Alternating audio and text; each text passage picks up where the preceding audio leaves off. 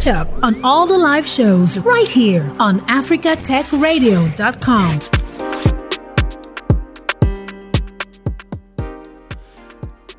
When the internet came into existence, many countries and people found it difficult, and many still find it difficult to properly structure and regulate the process of commercializing content on the internet. Intellectual property issues have become more widespread, with a lot of people still ignorant as to how it applies in everyday situations. Talk more of how it applies on the internet or even on social media platforms. Every day we have images, sounds, and videos go viral without permission, without compensation, or sometimes even without credits given to the original creators of these contents who take effort, time, and creativity to piece these contents together. Though digital technologies have made it easier to create, to replicate, and share content on social media spaces, there are laws guiding all of the content you see, and you can be sued for copying someone's content. LOL, right? You may think the wonderful poems and pictures on your Facebook feeds are exempt from copyright violations. Same with the funny videos you see on Instagram, but you'd be wrong. Sharing content you find online without permission or compensation is a violation of the copyright law. So does this mean that you cannot share any content whatsoever again? Well, there are some technicalities as to how to go about it, and that's why I've got an expert today. Today we'll dive into all of these issues with a lawyer who advises on intellectual property, information tech, and startup law. Our guest is an associate at Infusion Lawyers and a member Policy and Regulations Committee at CBAN. CBAN is the Stakeholders in Blockchain Technology Association of Nigeria. It's a self-regulatory body in Nigeria's emerging blockchain industry. Gabriel Eze is our guest. Welcome, Gabriel. How you doing? I'm very well, Tony. Thank you very much. Good morning, everyone. It's my pleasure to be here again. Yeah, so let's refresh our thoughts about the general rules protecting creative content on social media before we get into the discussion, the nitty-gritties of the discussion for today. Okay, that's fine. So, of course, this is another episode on this same subject. So the last time we were here, we established the fact that one of the biggest types of intellectual property, IP, copyright, actually governs most of the things that goes on social media. Actually, copyright is the law that underlines some of these works, creative works on social media. So it's very important that we try to have a basic understanding of what copyright is about, right? So copyright protects creative works. Two things under the Nigerian Copyright Act, two things must be present for any work anyone puts out there, for any content to be copyrightable or to qualify for copyright protection. So just before I list those two things, this tells us that it's not every stuff that is put out there on the internet or on social media that will qualify or that will be eligible for copyright protection. So under the Nigerian Copyright Act, it provides for two critical elements that makes any work to fall under copyright protection. And one of it says that work must be original. For any content to be eligible for copyright, it must be original. Now, original here, it does not necessarily mean that work has to be something out of the blue, something that has not been done before, something that has not, no. What copyright seeks to protect is not just the idea or ideas. What copyright seeks to protect is the expression of that idea. So how you go about making that particular content, expressing it is very important. That's one. Then secondly, it must be fixed in any medium of expression. So it's not enough for me to, for my work or idea to be original. I must put it out there into a medium like radio, television, or, make it to an MP3, a multiplayer, mix and all of those stuff. So these are the two things that will qualify for copyright protection once they are found. Now, what are those areas or those works that copyright protects, right? It's important we look at them. And you mentioned much of them when you were introducing, during the introduction. You look at literary works that has to do with your novels, stories, poetic works, your plays, choreography works, computer programs, textbooks, just name them, your stage directions and all. So then you look at musical works, just as it implies, music. You look at artistic works, it has to do with your paintings, your drawings, your etchings, your lithographs, maps, photographs, works of architecture in the form of building models, artistic craftsmanship and all. Then we look at cinematographic works. This has to do with your visual images, videos, recordings, and so many more. Then you look at sound recording, as it implies, it's self-explanatory. Look at broadcast. So you have cable. Copyright also protects sound or television broadcast or rebroadcast by cable programs, satellite program, or wireless telegraphy or wire, or both. So these are the things that copyright covers and copyright law protects. So it's important that we have this foundation moving forward. Thank you. Thank you for the foundation, for taking us back and giving us a basic foundation on where to start with. Now, most content on social media do not have that tag. This content is protected by copyright, Now, does the absence of a copyright notice have an effect on the protection of someone's content under the copyright law, or can someone still get sued? The answer is no. The absence of a copyright notice does not have any effect or does not take away the rights that someone has on his or her work. If it is a copyrightable work, we keep going back to that. If it satisfies those two requirements that makes for any work to be copyrightable, right? So the fact that I did not put a notice on it does not at all. Now, this is what we must also know about copyright. The moment any creative work is created that is copyrightable or that has been copyrighted, the person who creates that work, the creator, automatically has ownership over that work. It's just like our fundamental rights, for instance. It's copyright. It's a kind of inalienable right, something that goes with the person. You don't need any further ado for you to own your copyright. But for the purposes of proof, when your copyright work has been infringed or stolen by someone or that, it's very important that we have some of these notices. And that is where putting up a notice, like you see some works, you see them put the letter C enclosed in a circle. That's to tell you that this thing has copyright on it.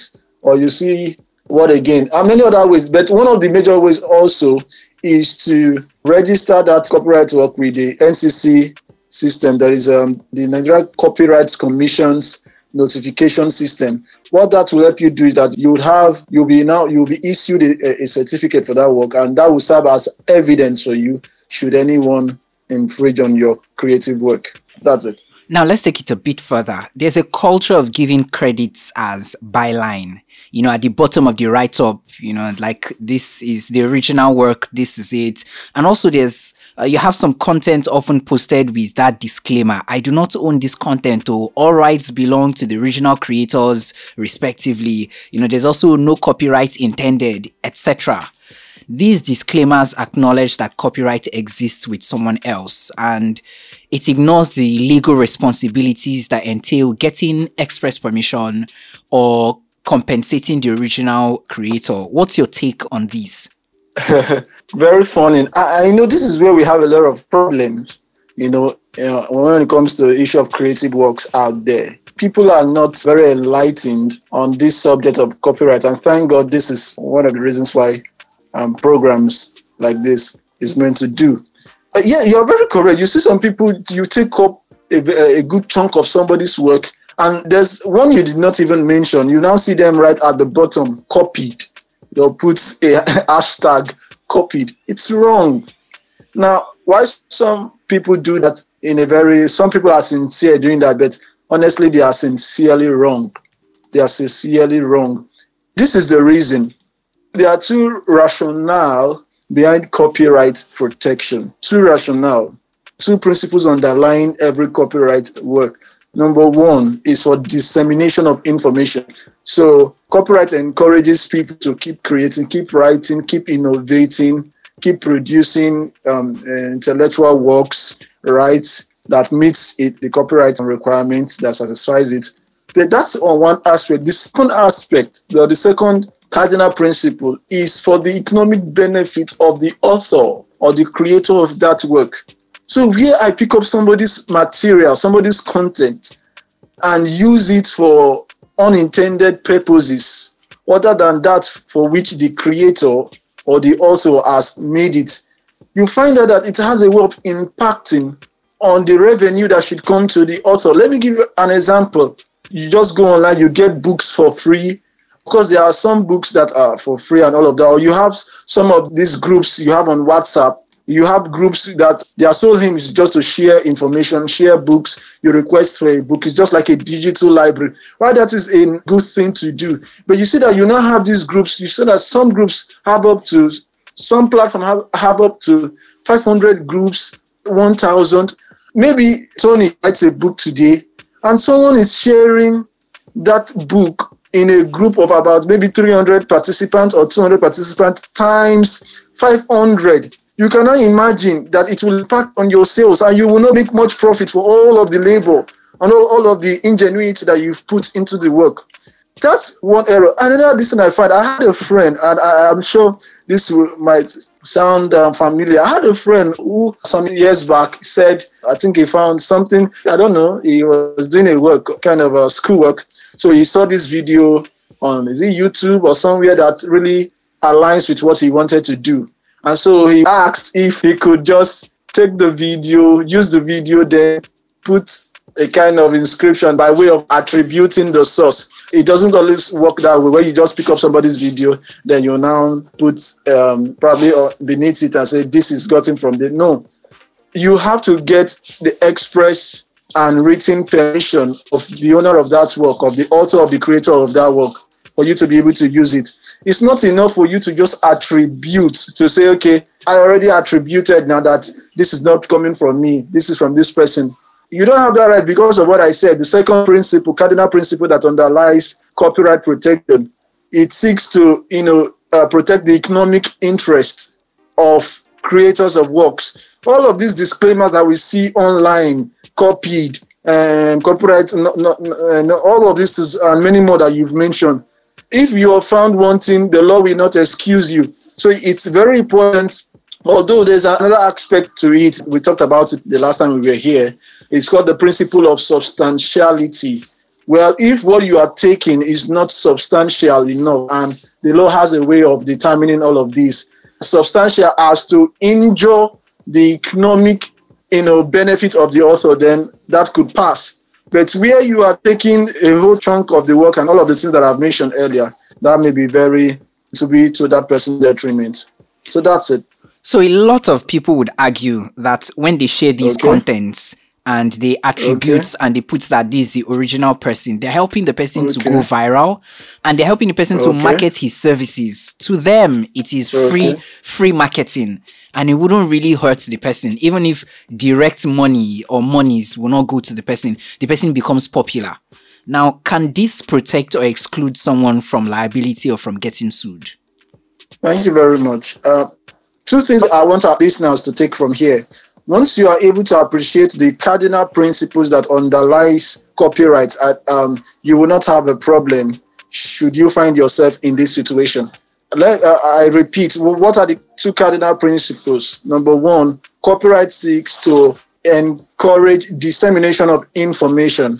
So if you have, for instance, you see artists, musical artists and other content creators usually appreciate it, especially musical artists, when their songs are being, aired on radio and other streaming platforms that are legitimate. Why?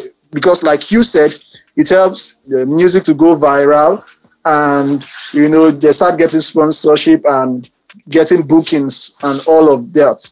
That's very fine. There's no problem about that. But where you are pushing someone's work because you have an ulterior motive such that it can impugn or affect the negatively the economic benefit of the author, then that is where we have problem. So if you are just pushing it for probably educational purposes, it's fine. But where you are doing that for commercial or ulterior commercial reasons, then the person may be liable or will be liable for having infringed the copyright of the creator of the work that he or she is distributing. Okay, now where we get to the point where maybe someone has already infringed.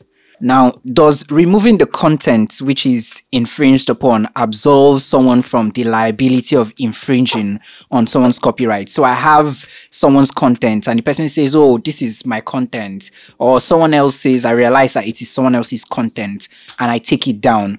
Does taking it down absolve me from the liability? It depends on what the person, as in the owner of the work, wants. Right? It depends, actually. There's something called cease and desist, right? It's a kind of letter that we send. Okay, let me bring it in a very practical term. So you infringe on my work and I got to know about it, right? And then I asked you to probably take it down. Is that it? Yes. If I am the one asking you to take it down and you do that, then of course you'll be absorbed of any liability that should have followed after. But where what you have done, the damage, you've caused colossal damage that may taking down the contents will not solve, then depending on what the owner of the work wants to achieve from that, then just taking it down may not save you from a possible suit. But usually when we have copyright infringement like this, it usually starts with that cease and desist letter that I mentioned, where you'll be written, the author or the owner of the works will write you to tell you, please take down this thing. And if you comply with that, that's usually the first step though. If the damage is not colossal, I think that should suffice. Now, the discussion around these infringements do not sound very weighty and real until we switch it up a bit with, the kind of sanctions, the examples. So how severe can the sentences get if someone gets convicted for these infringements in Nigeria? Just give us a couple of examples. The truth is, the Nigeria Copyright Act, we still have a long way to go, honestly. We still have a long way to go in Nigeria when it comes to awarding damages. Honestly, we still have a long way to go. We need to review the law. We need to review our law. It's very poor. Unlike what you have in other climes, right?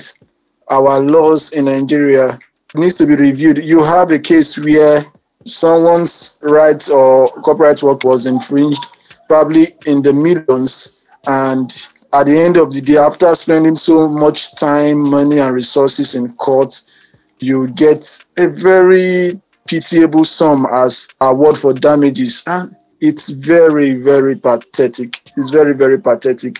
Unlike what we have in other climes, the United States, for instance, discovered that the internet was already disrupting, and changing ordinances of businesses across board.